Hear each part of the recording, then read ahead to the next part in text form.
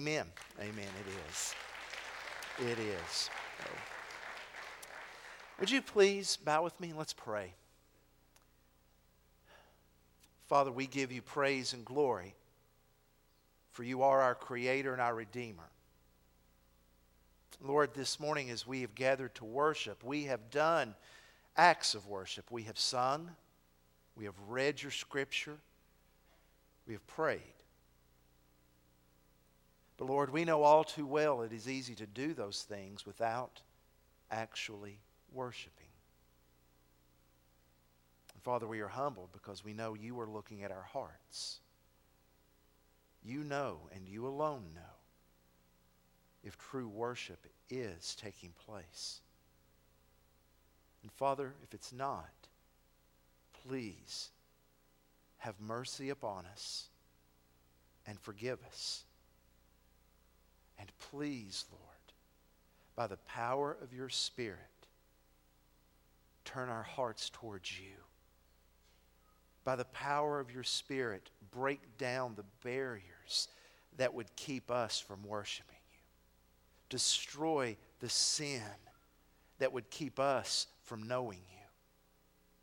And Father, please smash any idols that keep us from seeing you. Father, I preach this morning with the confidence in your word that your word will accomplish the purpose for which you send it out. So may your will be done on earth as it is in heaven. In the name of Jesus, we lift this prayer. And the church said, amen. On May the 7th of 1915, the ship the Lusitania was making its way across the Atlantic when a torpedo from a German U-boat slammed into the side of the ship. Now, needless to say, this caused a great deal of panic among the passengers, and they began moving as quickly as they could to the lifeboats to try to escape the ship they believed to be sinking. One of the passengers ran into the captain, Captain William Thomas Turner, and she asked him the question, "Captain, what do you want us to do?" According to Eric Larson in his book Dead Wake, which researched the Lusitania, witnesses said that the captain's response was this: "Stay right where you are, madam. She's all right." "Captain, did you get that news from the engine room?" And he lied to her. "Yes, ma'am. Everything's fine. Just stay where you are." Well, tragically, everything was not fine. Of the 1,959 passengers that were on board that day, 1,198 perished. People trusted the words of the captain. And at that time and at that place, they were right to. He was in the position of authority. He had the expertise. He had the credentials to be believed. And part of our design is that we are people who trust. We are people of faith. So it is natural for us to believe because faith is hardwired into our being. And because it is hardwired, our question is not, will we trust, but whom will we trust? You see, we exercise faith every day. When you came into this room and you sat down in that chair, you are exercising faith that that chair was built to sustain you.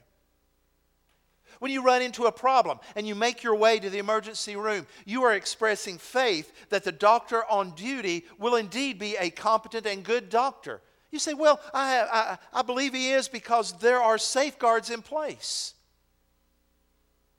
But are you not having faith in those safeguards? You see, faith is hardwired into who we are. And even the most cynical of persons trust in themselves. They trust in their skill and their abilities. In 2012, a survey was done by the Pew Research asking where America looked for their values. And what they found was not surprising. People simply do not look or have faith in traditional sources of values anymore. People don't trust the government values. They doubt family when it comes to values, and religion is no longer seen as a place to shape values. But the one area that still scored in the 90 percentile of where people looked was to themselves. People still believe that with hard work, I can accomplish anything. So faith was simply placed in themselves. Others have faith in others. They still do. They believe other people. They look for someone to be their salvation, as it were, to answer their problems. I don't know how it was in your house, but as a child growing up, there was an unwritten rule. Whenever our family was going somewhere together, Dad, Arnold Herod, drove the car. That was never in question. Dad drove. It didn't matter if we were going down the block or across the street or wherever. Dad drove the car. I look back now and I wish I would have just gotten in the driver's seat to have seen what he would have said. I know what he said. Boy, what are you doing?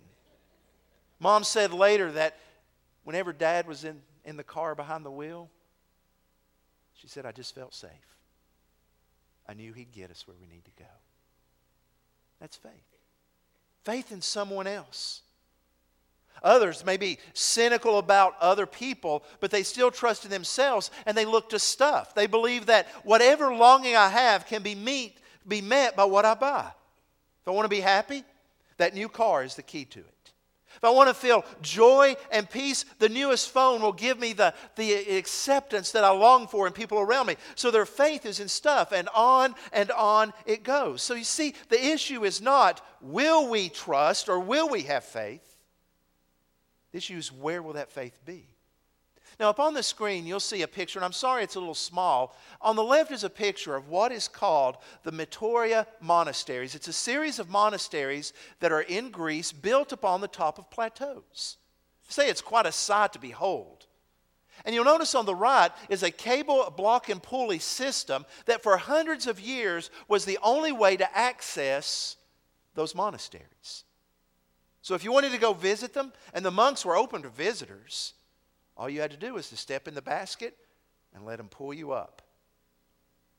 It said that one time a man and his wife were getting ready to visit, and they were about to step into the basket when they looked at the rope and noticed it was starting to look just a little bit worn out, a little bit frayed. And so she said, "Sir, how often do you change the rope?" And the monk replied by saying, "Well, whenever it breaks." You don't want to wait till it breaks to find out what you were trusting in was not worthy of your trust. Amos 6 deals with this issue of faith. And Amos is asking the question, what are you trusting in? Is your faith misplaced? Amos 6 calls us to take a hard look at where we look for safety and security. This chapter is built around two woe statements. You'll see the first one in verse 1 of chapter 6. Woe to those who are at ease in Zion. The second is in verse 4. Woe to those who lie on beds of ivory. That word woe is a statement of grief.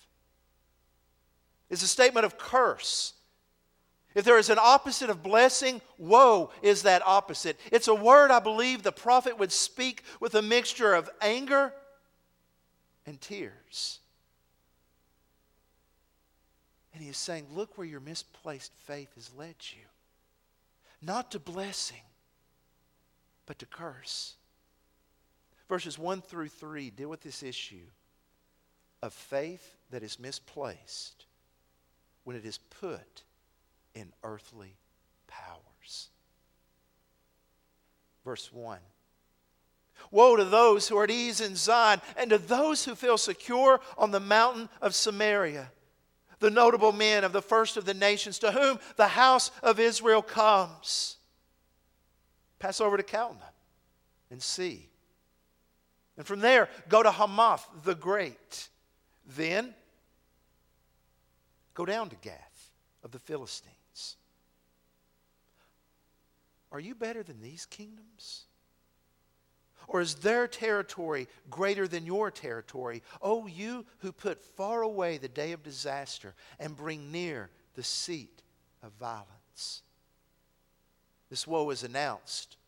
And we see the reason for it is because they feel at ease. The words ease and secure are parallel ideas. They feel secure. They're at ease. They're comfortable in Zion and Samaria. And so the question becomes, what has caused their ease? They're being told, woe, curse is upon you because you are at ease. So what has caused them to be at ease? When you look at verse 1, you'll notice that this is directed toward the notable men of the first of the nations, to whom the house of Israel comes. The notable men were the political leaders of the time. They were the movers and the shakers. They were ambitious and they were at the top of their game.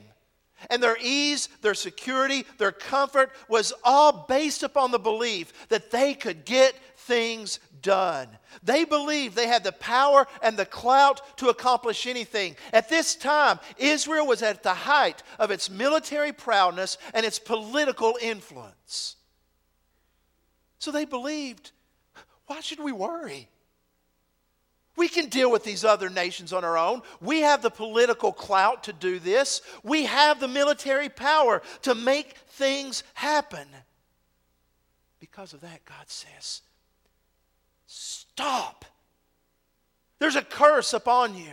In fact, verses 2 and 3 serve as the warning light on the dashboard that's blinking when God says, stop, Israel, take a look around. He mentions 3 cities, and he says, Israel, take a look at them. Calneh is the first. Calneh was to the north of Israel, and it was a great power, a world power in Syria.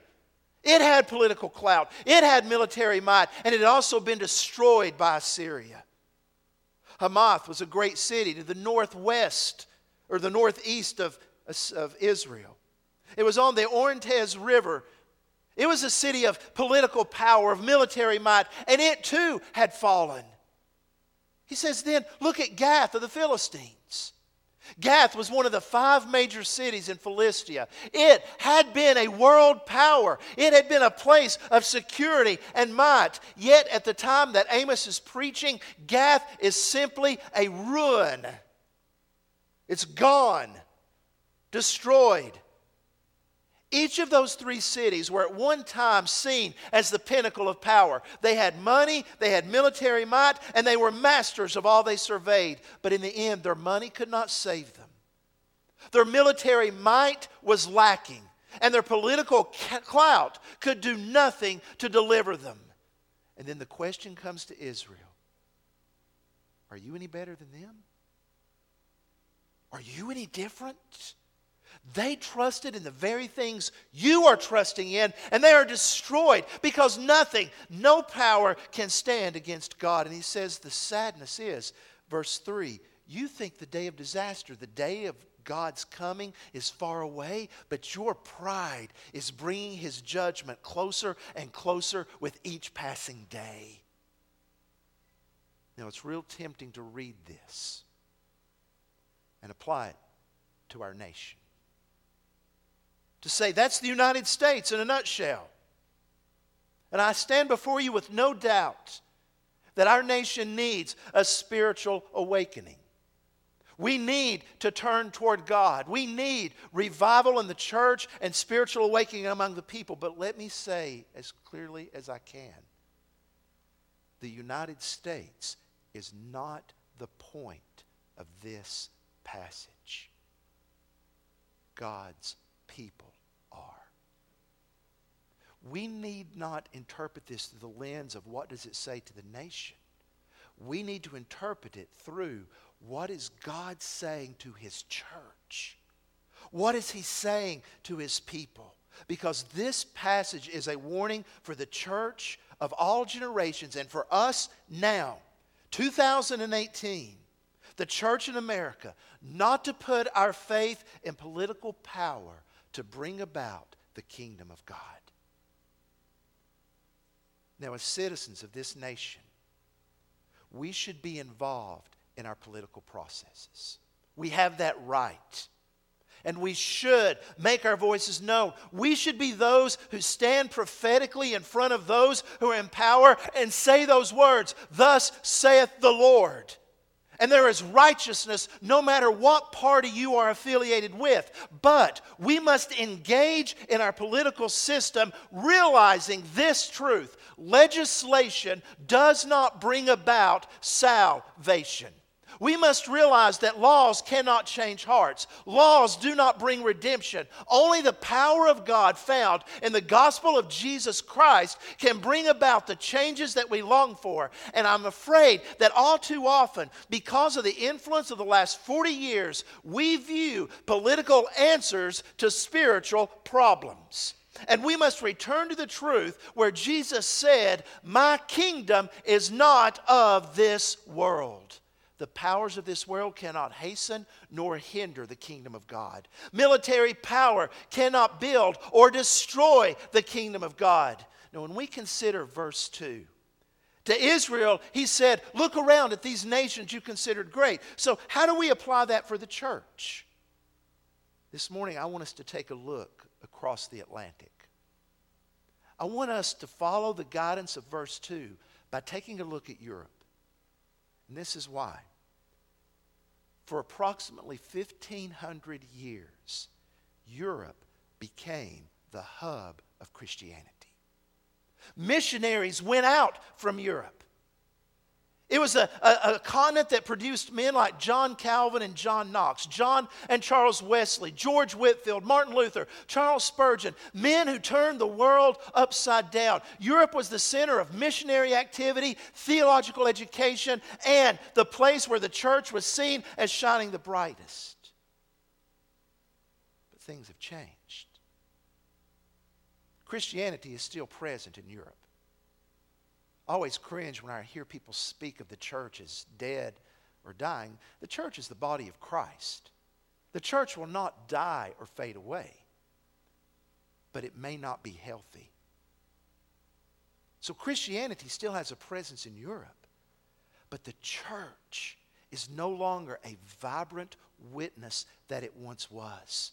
You see, for many in Europe, the idea for so long was, I am born European, so I'm Christian.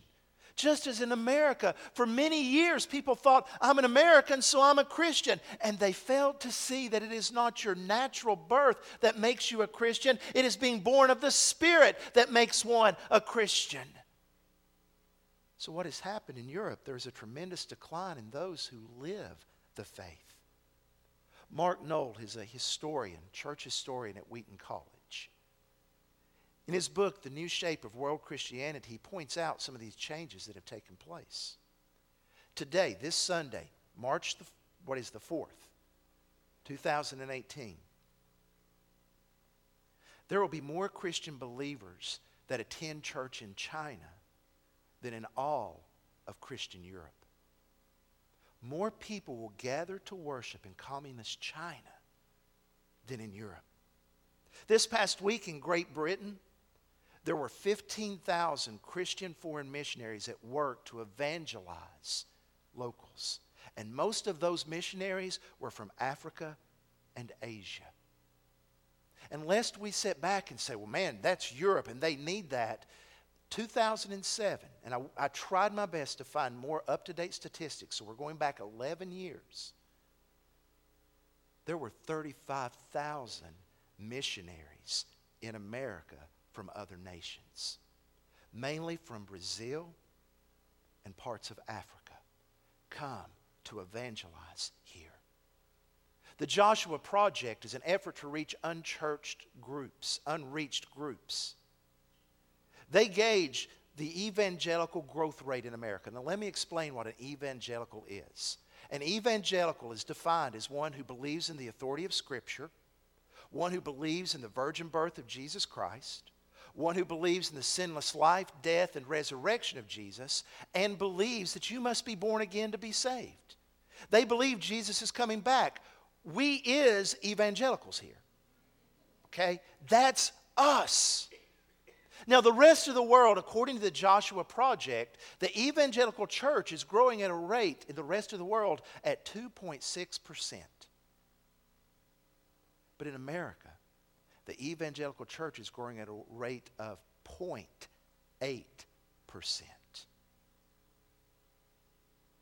we may look at Europe, but we need to realize where Europe is, we are right behind them. So what happened? That's the lesson we're to learn from verse 2. He says, look at these nations. They went this path and they failed. Israel, learn from them. So as we look at Europe, what happened? The first was this. There was a connection in Europe between the church and political power. There's the warning of that in verse 1. You know what I mean? You put faith in your politics. Well, in Europe, there was this merging of politics and Christianity. So that to be in power meant you had to confess Christianity. And the result was this: the gospel was compromised. It became a tool to gain political power. Professing faith in Jesus became a means to gain popularity in the world around them. So whether a person believed or not really didn't matter as long as they said the right things. We must be careful that we do not compromise the gospel with the false belief that our salvation lies in who or is not elected. We must be very careful. Now, don't misunderstand me. Stand for righteousness, be engaged, but recognize the gospel of Jesus Christ is our only hope.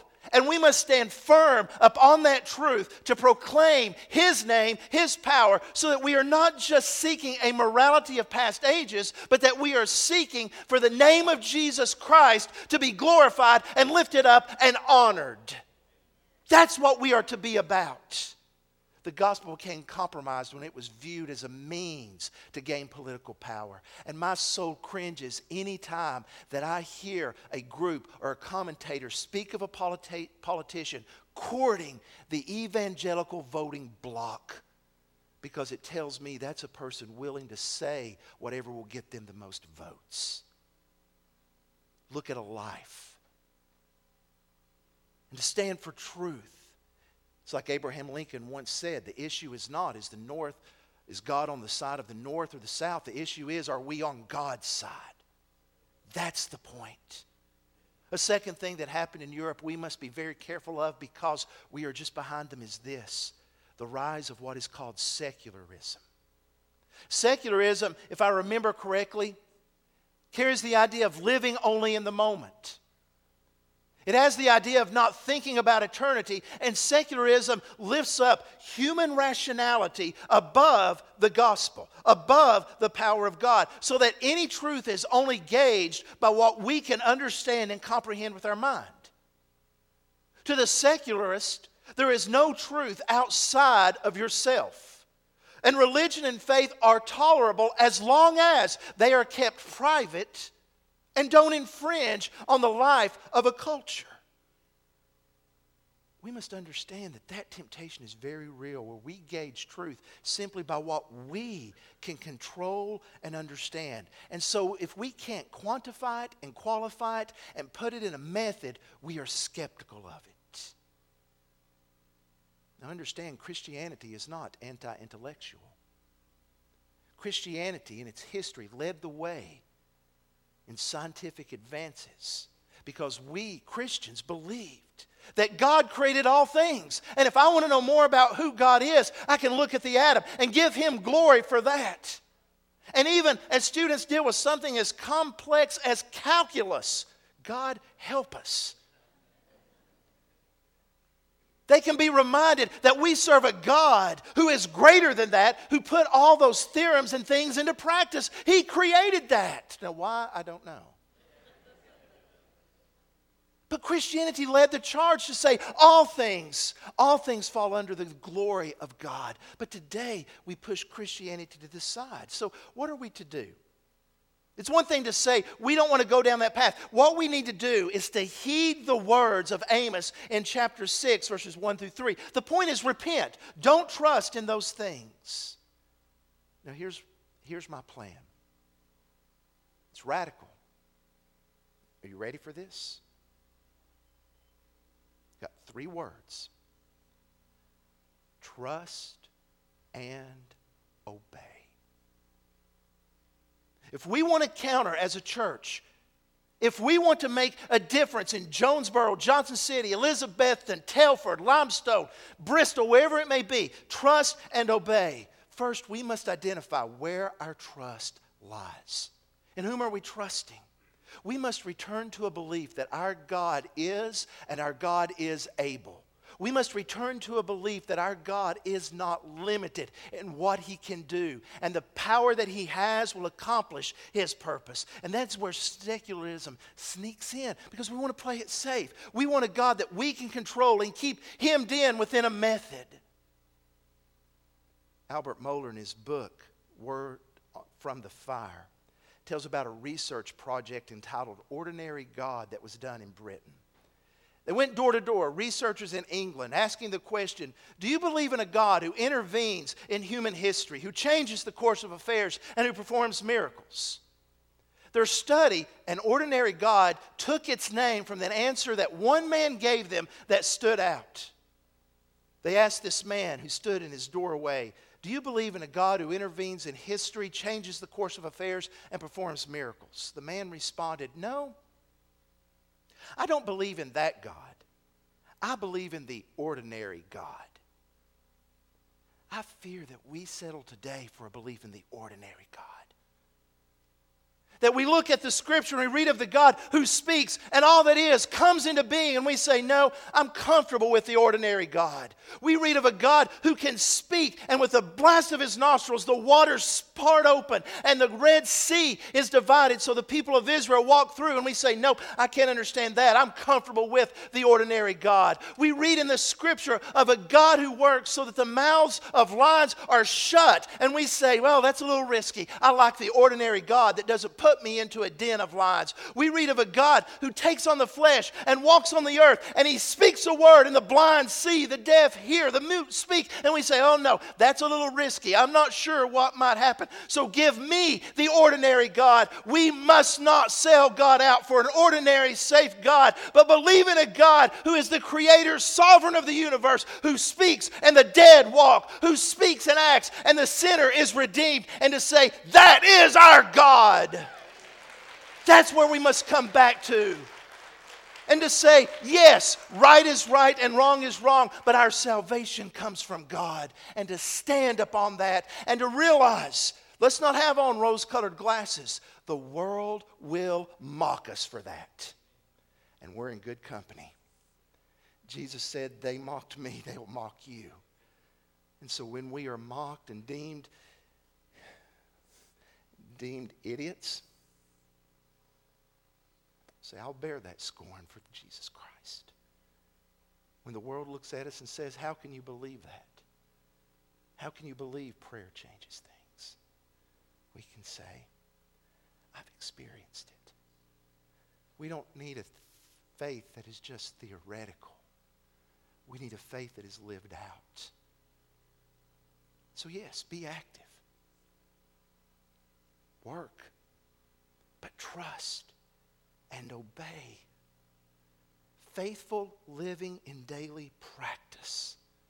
Trust and obey. What that means is that in your sphere of influence, that is your neighborhood, your school, your workplace, you seek to be faithful to the kingdom of God there.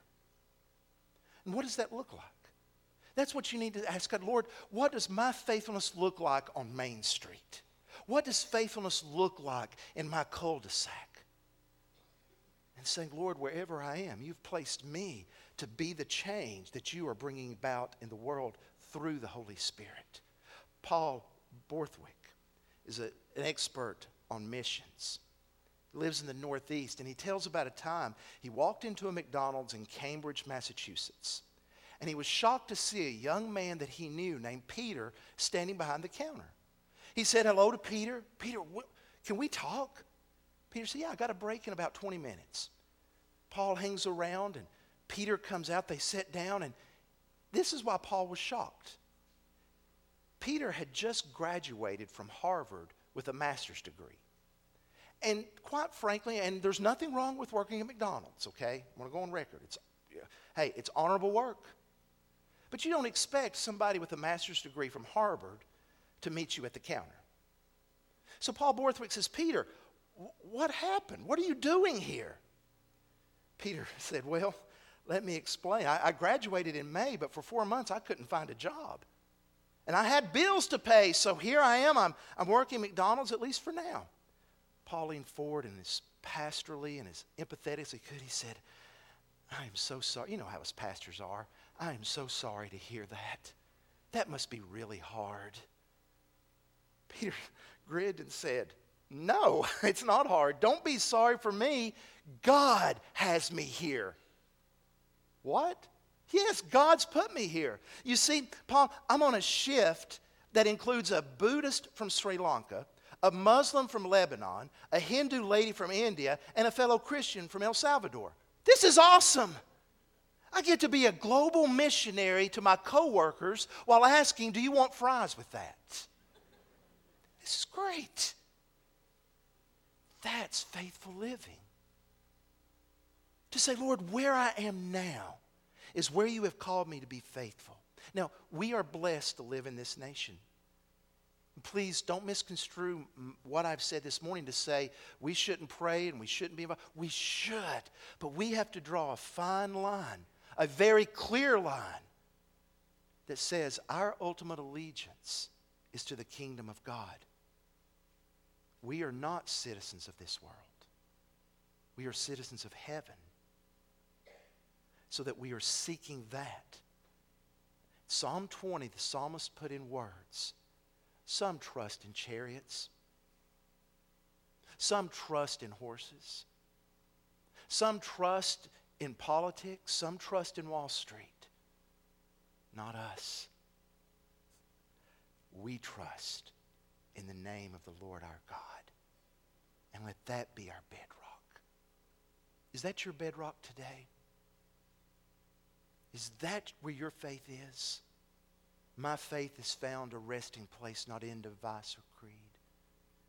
It is enough that Jesus died and that he died for me. Look to him. I want to ask you to bow your heads with me right now. I'm going to ask Nathan to join me at the front.